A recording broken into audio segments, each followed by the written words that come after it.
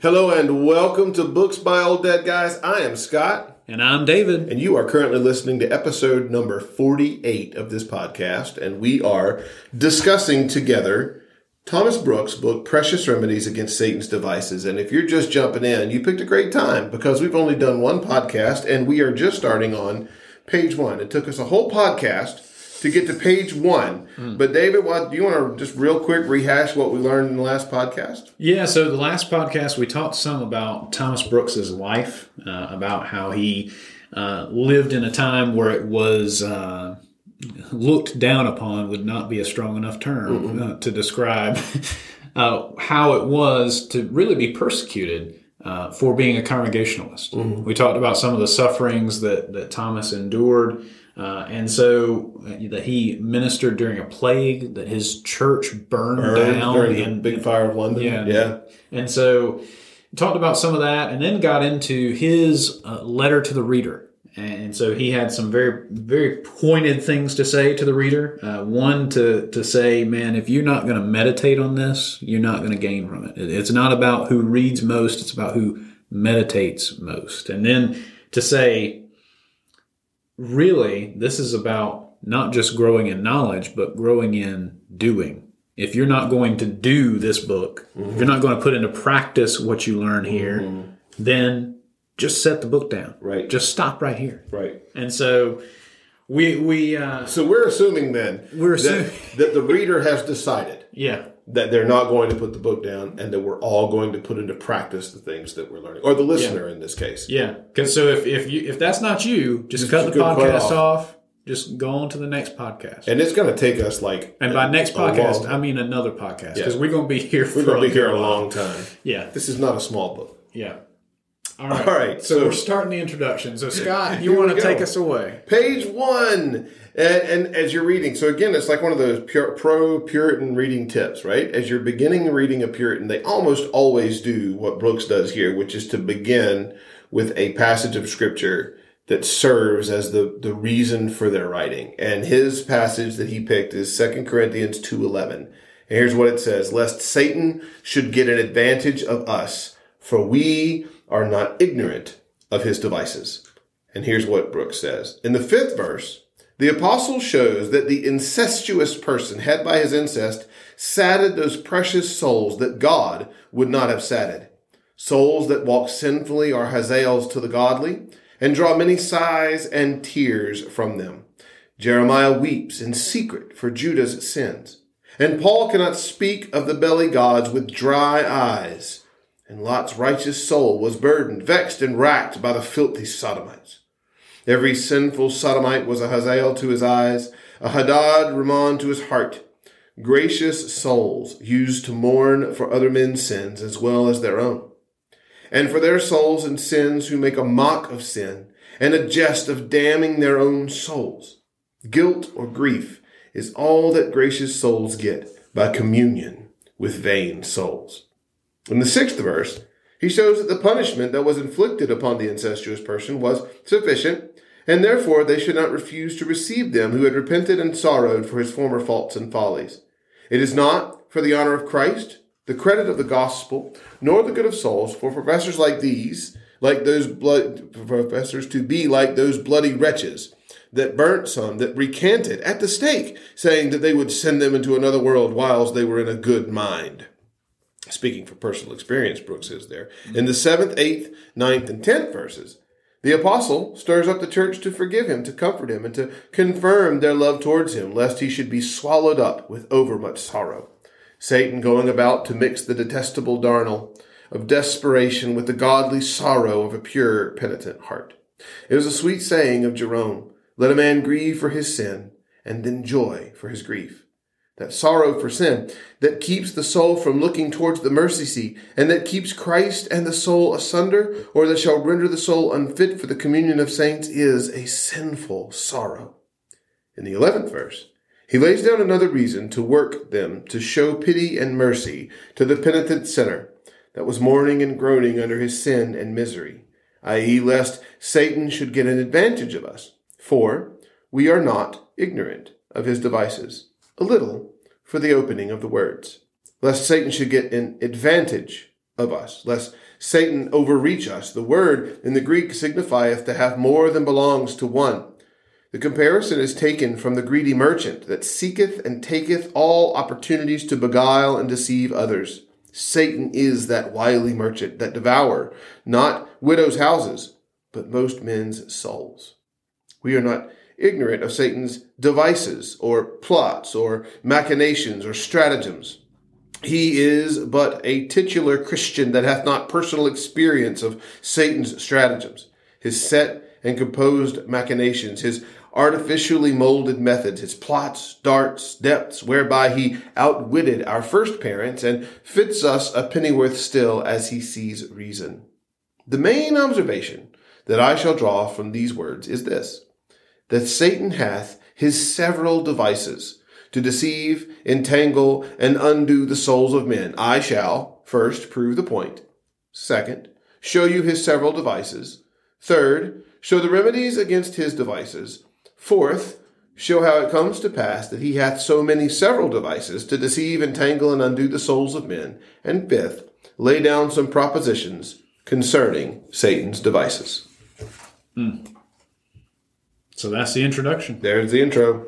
Yeah, so he's giving this. He's walking through the context. I appreciate this. It's a really common accusation of the Puritans that they take a verse out of context and then basically beat it to death to make it mean what they want it to mean. I've heard that many times, and Brooks is literally doing the opposite of that. He's setting this passage in its context. He's backing up to starting in verse 5, where the passage that he's talking about here in 2 Corinthians, in 1 Corinthians, we read of the man who is in 1 Corinthians 5, the man who's committed a horrible act with his mother-in-law, and has been told the church has been told to hand him over to Satan for the destruction of his flesh, that his soul may be preserved in the last day. When we get to 2 Corinthians, apparently what happened is that the church did this, and he was repentant. And so now Paul has given the church some instructions to receive this man back and to welcome in fellowship. And so Brooks is kind of walking through all those things. And he gives them the reasoning in verse 11, right? So we need to do this the right way so that Satan doesn't get an advantage of us. And then I love how he puts the accent on each of these different words in the passage, right? That he helps us to see, the advantage of us. And he uses this picture of Satan as the wily merchant, the just guy snatching up everything he can. Like the modern day equivalent of the wily merchant is the really dishonest salesman. And there are different genre of salespeople that come to mind when we say this, but I'm not going to do that because I don't want to offend any of those brothers and sisters who are honest in that profession that may be listening to this podcast. But there are in this world some dishonest salespeople. Yes. Who will sell you a bill of goods that you did not want to buy. And the chief among them, according to Brooks, is Satan.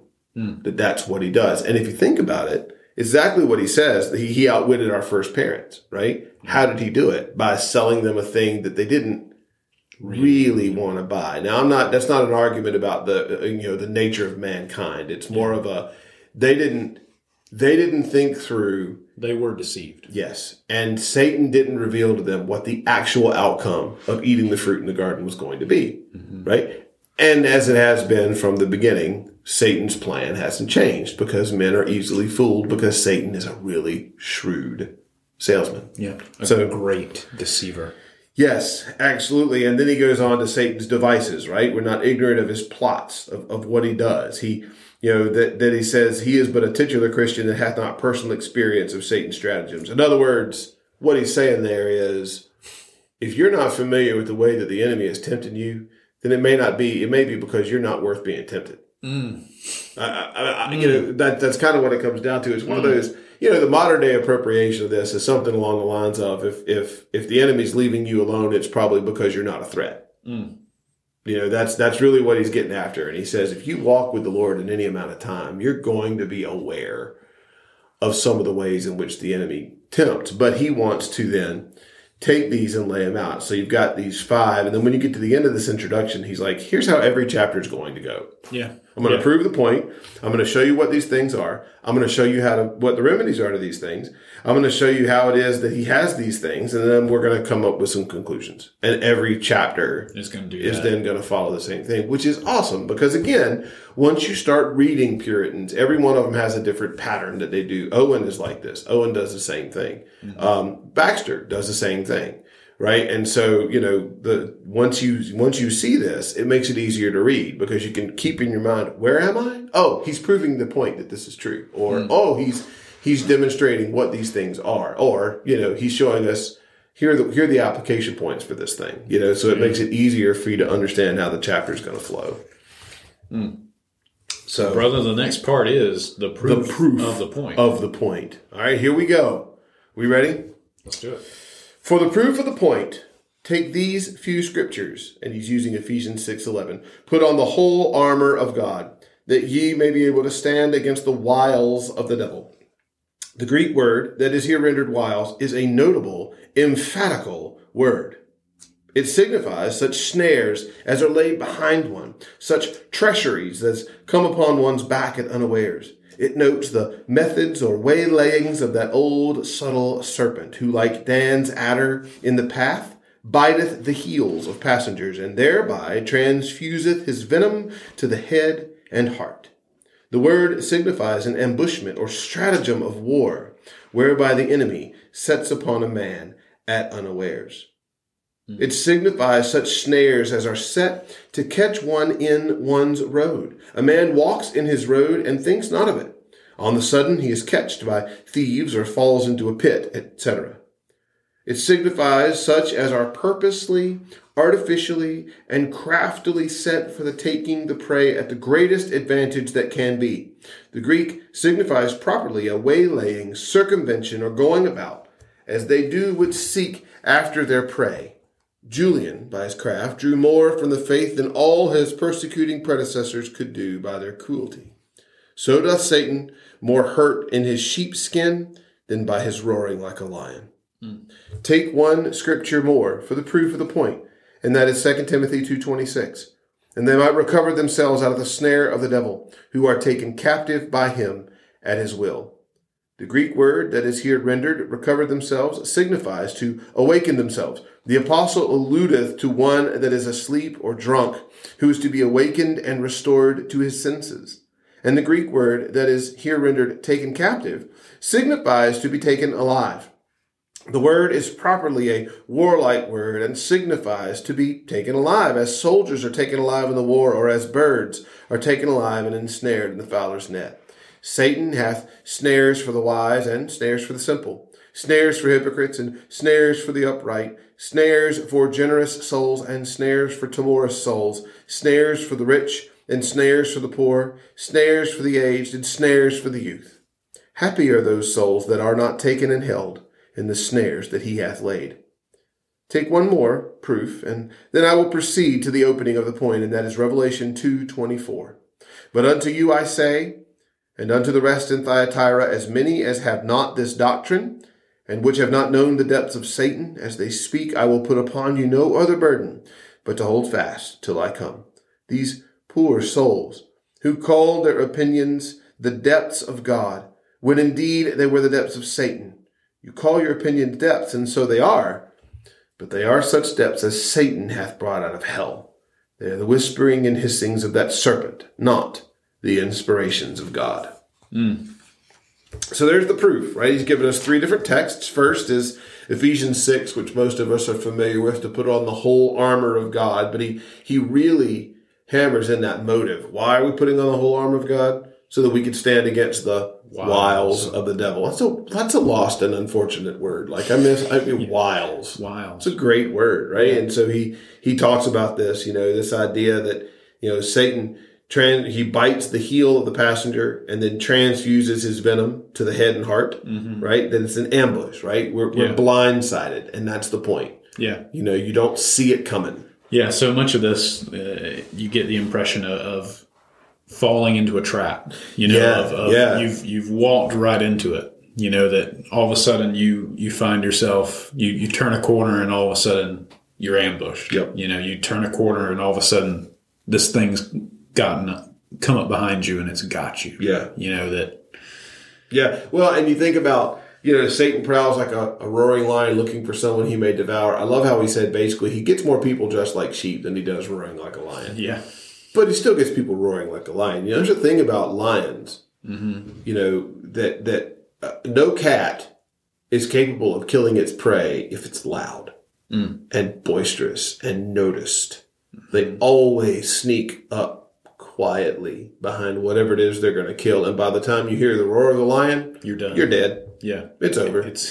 Yeah. You might as well hang it up. Yeah. Yeah. So then he goes, and then the second point, you know, which is exactly what you just said, David, that you think this picture of just being trapped, you know, of this ensnarement, and then signifies such as they're purposely, artificially, the waylaying, just not being expected. Then he goes to the next scripture, 2 Timothy 2:26. They might recover themselves out of the snare of the devil, which is an encouraging thing, right? That not only does the devil lay a trap, but being, you know, falling prey to the trap of the devil does not mean that you have to be stuck there. Yes. You know, and so there's an encouragement behind this thing, you know, that there's this idea of coming to your senses, if you will. Yeah. The warlike word, he says, that he takes us whole. Takes us captive. He takes us captive. Yeah. Captives can be set free. Yeah. And then the third one, and I'm curious what your thoughts about this. He used Revelation 2:24. What do you think he's saying here? What's the point of this paragraph? I think he's saying that there are some out there who, you know, he says, these poor souls called their opinions the depths of God, when indeed they were the very depths of Satan. You know, I think he's saying there are false teachers out there, that some of Satan's traps and ensnarements come out of the mouths of those who seek to, who say that they are proclaiming the deep things of God. Yeah. That there are some out there who are ambushing and overtaking those, some who are in sheep's clothing. Yeah. And yeah.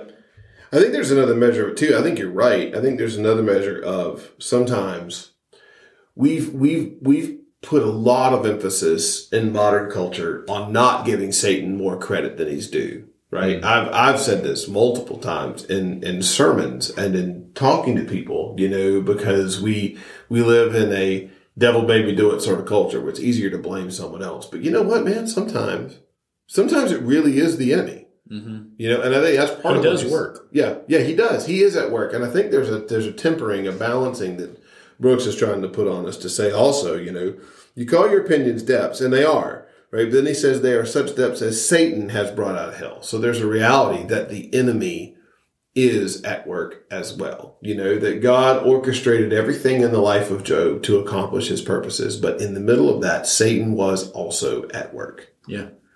Yeah. And I mean, I think about the audience that John in Revelation was writing to. You know, when he said the depths, the deep things of Satan, you know, he was very intentionally pulling on this group of people that were saying, well, we've got the deep things of God. Right? We have this hidden knowledge that we know the deep things. And if you were one of us, then you too would know these deep things of God. Yes, which is awesome, because you've got so the church of Thyatira is the messenger that he's talking to here, and he says, I have this against you in 2:20. You tolerate that woman Jezebel, which is exactly what you're saying, David, who calls herself a prophetess and is teaching and seducing my servants to practice sexual immorality and eat food sacrificed to idols.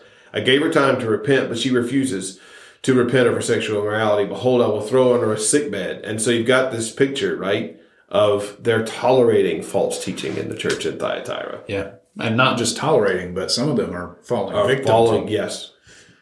And so when John, you know, uses this phrase, there are some who have not known the depths of Satan. He's using that opportunity to do a little jab of, hey, these guys that say they know the deep things of God. They know some deep things, but they ain't of God. But they're not of God. Yeah, it's good. It's good. Well, there you go. All right. So we made the introduction, the proof of the point. We made it all the way in my book to page 9. Page 9, How brother. about that? Man, we're blazing through this. I tell you what, man, yeah, just a good 280 something pages to go. Oh, 90 something pages to go. And we, as we look at it, it's worth reminding us, like, what does Brooks say the goal of reading is? To read and meditate, and so, and again, part of why we do this is to help. One of the most helpful books I ever read in my entire life, David, was a book entitled "How to Read a Book." It was really helpful because I think we sometimes just assume that that we just know how to read. And it's not knowing how to read is not simply knowing how to interpret the English words on a page. It's understanding how a book is structured. It's stopping and thinking about what is he saying here and how is he building his argument. That's real reading, and so part of what we're trying to do is to help people be more equipped to do that sort of work, because that is a dying art. Indeed.